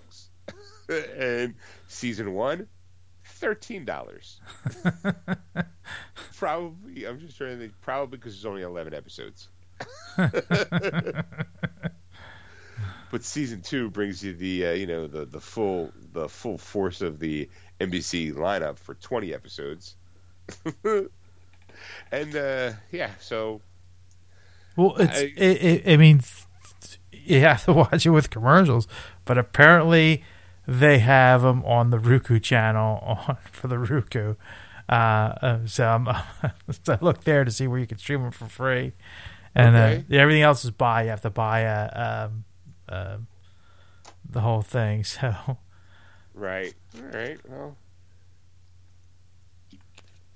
I guess there you have it. I mean, that's that's Quantum Leap, folks. Those people. It was a good show. I just don't know if I can go back and watch them because they were very soapboxy sometimes. I don't mind soapboxy, but sometimes it's more drama, sci-fi drama than sci-fi comedy. It's poor Sam gets lost in time and leaps from one person to another. Never gets home. Let's see. He never did make it home, did he? No, he didn't. There was one time he came close, I think, and then he had to go back in or something. There were moments where him and Ziggy, which was not Ziggy, was Sam. Sam. It's Sam. Was his character named Sam? The two of them flipped a couple times. Where Al. Okay. Al. Ziggy was the computer that he used. Right. So Sam would leap back home, and then Al they swapped one time where Al was actually leaping, and Sam was stuck in the holding cell for whatever they had, and he was married and everything. But the series finale, I mean, they knew the series was going off the air. The series finale basically ended with a line basically going, and Sam never got back home. It ended on such a downer. You're like, 5 years you watch this guy leap from person to person, and then you're going to end it with him not even getting brought back to his family? You fucking idiots. Like that just seems like someone's bitter at that point. I'll get Bacula. I'll get that bastard. But now, I mean, if you think about it, they restart the project, and the first thing that happens is he comes back. You go, oh my God, I left home. Like, I'm back. I can't believe it. It's been 30 years. I can't believe it. What's been going on? And you're like, a lot's been going on. So I mean, I'll wait. I'll wait and see. However, Ed, my final article for the night appeared, I think, like in the last 24 hours. It is a show that got announced by Disney Plus. Okay. All right. I'm curious to see where this goes, Ed, but the Santa Claus sequel series starring Tim Allen ordered at Disney Plus.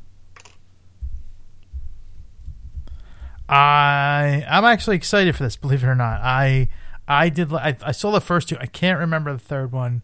Do I have the Santa Claus series? I think I do. You probably, you probably bought the box set because you're like, oh, I liked 1 and 2, and came with the third one. It's the one with the, it's called, I think, the something Claus, or the something Claus. It's not the Santa Claus. It stars Martin Short. Martin Short as I think, Jack Frost. Jack Frost. I can't remember what the title of that. Like, it's like Santa Claus 3, Electric Boogaloo. I don't remember what the undertitle for the Santa Claus. Escape Clause. The Escape Clause. There you go. Thank you. I knew there was the something clause. Yeah, because apparently I do have it. I do own the 3. Actually, I think because I know my dad liked those movies, and I think he bought the box set, and then and when he passed away, they gave the box set to me. So I was like, right, okay, okay. So Disney Plus announced on Friday that a series order for the Santa Claus, which is the working title, is a limited run series that will see Tim Allen reprise his beloved role as Scott Calvin. Production is set to go underway in Los Angeles this spring, with Jack Burditt, who from The Last Man Standing, which is Tim Allen's last show, on board as showrunner. He'll executive produce alongside his fellow Last Man Standing vets Kevin Hench, Richard Baker, and Rick Messina. So it sounds like they went to Disney and we got an idea, and Tim's on board if you guys greenlit it. And they're like, yeah, sure, why not? Here's the official logline. Then apparently Scott Calvin is on the brink of his 65th birthday and realizes that he can't be Santa forever. He's starting to lose a step in his Santa duties, and more importantly, he's got a family who could benefit from a life in the normal world, especially his 2 kids who have grown up at the pole. With a lot of elves, children, and family to please, Scott sets out to find a suitable replacement. A suitable replacement Santa while preparing his family for a new adventure in life south of the pole. That's the official synopsis. The rest is like, Tim Allen originally started the role Proxy in 1994, and the family-friendly film went to gross into like $200 million. And of course, the complete trilogy right now is streaming on Disney Plus. He has been in a bunch of movies for Disney. Besides the Toy Story movies, he did the Shaggy Dog and the live-action flicks Jungle to Jungle, which was okay. I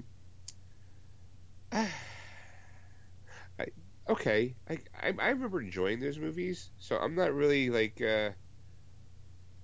I feel like it's definitely a setup for like a. It basically says in the synopsis, he's going to find a replacement, and they're going to run with a Santa Claus TV show after that, with that new person. If they're smart. It's just a matter of finding somebody who's willing to do it. I think he's going to, like, because he's got nothing else to do. So. You're right, but sometimes, again, I go, does he have to? I don't mean that in like an insulting way, like, well, let's get rid of Tim Allen. It's just that is he still a working actor? Like, is he just, he did all the voiceover work. He's still making money on the Toy Story films. He's still making money on every time they air Home Improvement. Last Man Standing, while it was kind of bumped with a little controversy, it still was a hit for Fox, after it left ABC. Right. So, there's like and if he's willing to go back to a franchise that, put him on the map as a movie star, then by all means, I guess he feels maybe some loyalty to Disney, even though the new Lightyear movie doesn't have his voice in it that we know of. Well, I don't know. I just, it's Disney money. So, like you put enough zeros behind anything, and it's, a thing. And this year is, is the start of like when they're going to really start money into Disney Plus. So like content in the next 5 years, I'm going to say, maybe less or more, I don't know. It's going to be really ramped up. We're going to see a lot more things coming through Disney because the CEO decides, like this is the way to go because of the different markets that he's, encountering with the where he can make the most money, continually, annually drawing in.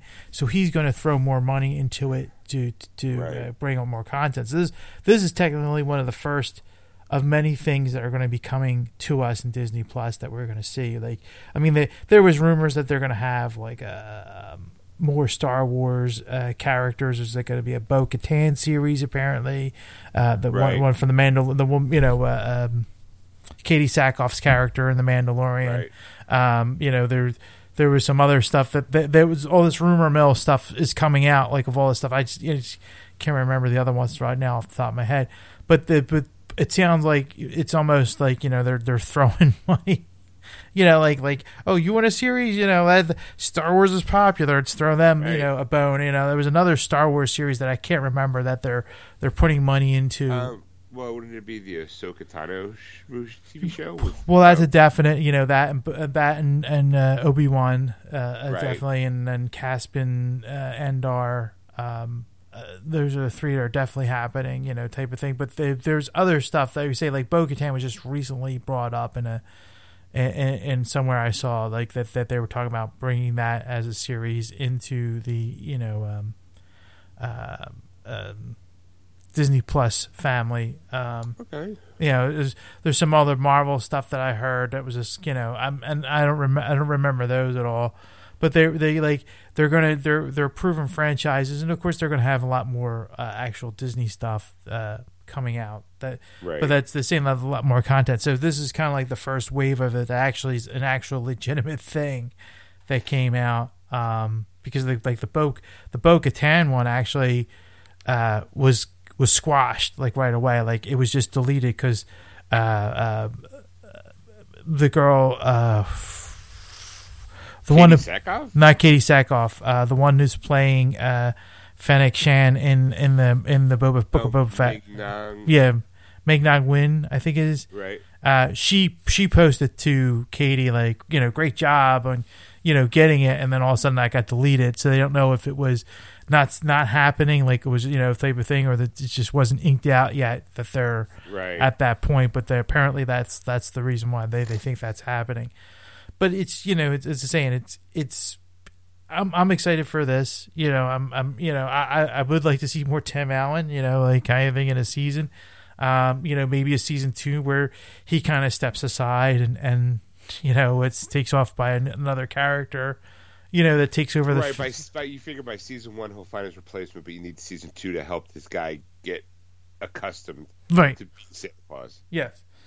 So it's gonna be one of those type of things where and probably Tim Allen's gonna probably milk this for all it's worth, since he's, like you said, he's 65 years old. So I'm sure he's like, yeah, Disney, I'll do it.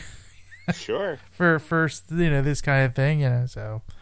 Yeah, I'm excited for it. What about you? I remember seeing. I think I saw all three. I definitely know I saw the first one. I think I saw the first one in the theaters. Maybe. The second one I probably rented. I know my mom was a big fan of the series because she was a fan of Tim Allen. Like, I don't think she ever watched the TV show. I know she never watched any of his stand-up, but I think she liked Toy Story enough to be like, oh, I like him, and he's been in a couple of other Disney projects. I thought the movie was funny. I thought it was the original one. I thought was good. I think by the third one, though, I think it was kind of stale. Like I feel like some of those movies just shouldn't go on. One, you get one, and then I feel like if it's a hit, get them a sequel. Some movies, not every movie needs to be a trilogy. It's the way I kind of felt like about it. I remember seeing it and being like, the third one I vaguely remember because of what's his face as Martin Short. not really a big fan of him. You're not a big fan of Martin Short? It's weird. Like I can only deal with him in small doses. When he was on Saturday Night Live, thought some of his characters he brought were very funny and very original. I think I did watch, because then one of his characters, I forget the guy who was a fan of Pat Sajak. What was the character's name? Jimmy Glick? No, Jimmy Glick. No, he was the overweight. Yeah. Like Larry King type guy. No, it was. I must say, I'm a big fan of Wheel of Fortune. I must say. Ed Grimley. Ed Grimley, yes, because he actually got a cartoon out of it. Yes. And I remember watching the cartoon.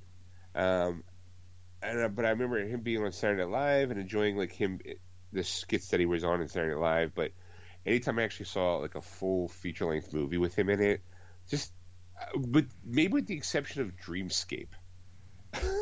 Dreamscape with him and Randy Quaid, and not Randy Quaid, Dennis Quaid and Meg Ryan, maybe, I forget, where Dennis Quaid is shrunk. Isn't that Interspace? Interspace. Sorry, Interspace. I'm thinking Dreamscape. Same guy, different actor. Yes, Interspace, where he gets injected into Martin Short's body, and he kind of it's like a wacky, fantastic voyage. I think I remember enjoying that, but then when you get to the Three Amigos, I like, but again, he's with two other Chevy Chase and Steve Martin. Steve Martin, yeah, I know, and I mean that's one of my favorite, all-time comedy casts. I am really interested in seeing that Steve Martin and Martin Short are on a TV show on Hulu with Selena Gomez, where they are trying to solve a murder in murders in the apartment. Right, and murder on the first floor or something. Murder in the apartment building or something like that. Yeah, it looked interesting enough, and I have Hulu. Part of me just needs to get around to actually watching like episode 1 to see if it can hook me. If it can, maybe I'll watch it. But I don't know. Like I feel like I was saying, there's one Martin Short movie is like Pure Luck, where he plays this bumbling idiot that it's accident prone and always something happens to him, and I forget how he ends up he works for somebody, and the guy's daughter disappears, and she's the same way. So the private investigator that has to find her in this, I think it's like Mexico or something like that. Isn't it Nick Nolte? No, it's not Nick Nolte. It's the guy from the Lethal Weapon movies. Danny Glover. Okay. All right. Danny Glover plays a private investigator that has to find this rich person's daughter, and he uses Martin Short because he figures if he makes the same mistake she did, that he would find her. And actually that's what ended up happening. And then of course Martin Short's character thought he could save the day, and it never works out. And at the end it does, but it's one of those movies. It's just to me it's one of those funny movies because it's those awkward movies. I usually I'll be falling over or whatever. I related to this movie a lot. Where accident prone, I'll trip. Where there's nothing there to trip on, and okay. Those little things, and you trip, and then all of a sudden you hit somebody, and they have a hot cup of tea, and they splash it on somebody, and they scream, and they're lighting a candle. So they have a match, and they hit somebody who has gasoline, and right. It's a series of pratfalls and slapstick comedy. Right. Yeah, and I remember that movie, enjoying that, laughing hysterically. There's always one I gotta ask Sipon, because I remember we watching it together, and where it's supposed to be this love scene, and it fades away, because I think it was an 80s movie or something like that, and then it's and it stops because he was done, and he goes 3.5 seconds. That's a new record. I forget what it was about. I'll have to sip on if he remembers that movie when I see him next. But there was always those little moments. But like I said, I do get sometimes he can be over flamboyant in his comedy, and you just got to you're going, yeah. Right. Yeah, if you give him little dribs and drives, it's not bad. But if if he's by himself, you're kind of like I think Clifford. I didn't think was that good of a movie. He plays like a little kid. That's right. I'm thinking of Three Fugitives because I'm looking it up with it's Martin Short and Nick Nolte. And I think the girl was Curly Sue. I think maybe. I don't know. They don't have a picture of her, so I'm assuming it's she's not only been in one thing. There's a completely mental misadventures of Ed Grimley. He's at 13 episodes. I thought that cartoon lasted more. You just felt it was longer. There is Inner Space, Three Amigos. I'm looking back through his history. I'm like. Those are probably the only two things that I'd say that I'd be like, okay, he's not. He's like a good second Banana, right? I always feel like he's not strong enough to be like a lead. And I feel like when I was looking through his IMDb stuff, he was in a couple. He was like another movie with. He was in Jungle to Jungle with Tim Allen. So I'm like, I wonder if that's how they got the gig. Like you always kind of wonder how did they come to get Martin Short for that role, but I feel like, in all fairness, probably without Martin Short, you probably don't get a Jim Carrey, because Jim Carrey is good with physical comedy, and so is Martin Short and kind of characters. Mm-hmm. So I don't know. I don't hate the guy. It's like, oh look, it's Martin Short. He's in there. Like I appreciate when I see him, but I want to be like, okay. You got a window of opportunity here, sir, to make me laugh, because I know you can, and then get out.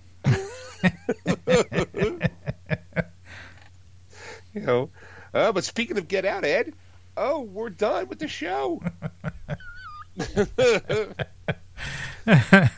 You guys can get out of your car, get out of your headphones, however you're listening to us, but not before you go to our Facebook page, Geeksters Radio, and give us a like. Or follow us on Twitter, @Geeksters. Don't forget, if there's something you want to contact Ed about, or something you might want to ask our opinion of, just contact him at ed@wordswithgeeks.com. Or you can send your favorite Martin Short movies to Sean at wordswithgeeks.com. That's SHAWN. Excelsior. That was wonderful. Bravo! I loved that. Oh, it was great. Well, it was pretty good. Well, it wasn't bad. Well, there were parts of it that weren't very good, though. It could have been a lot better. I didn't really like it. It was pretty terrible. It was bad. It was awful. It was terrible. Get him away! Hey, boo! Boo!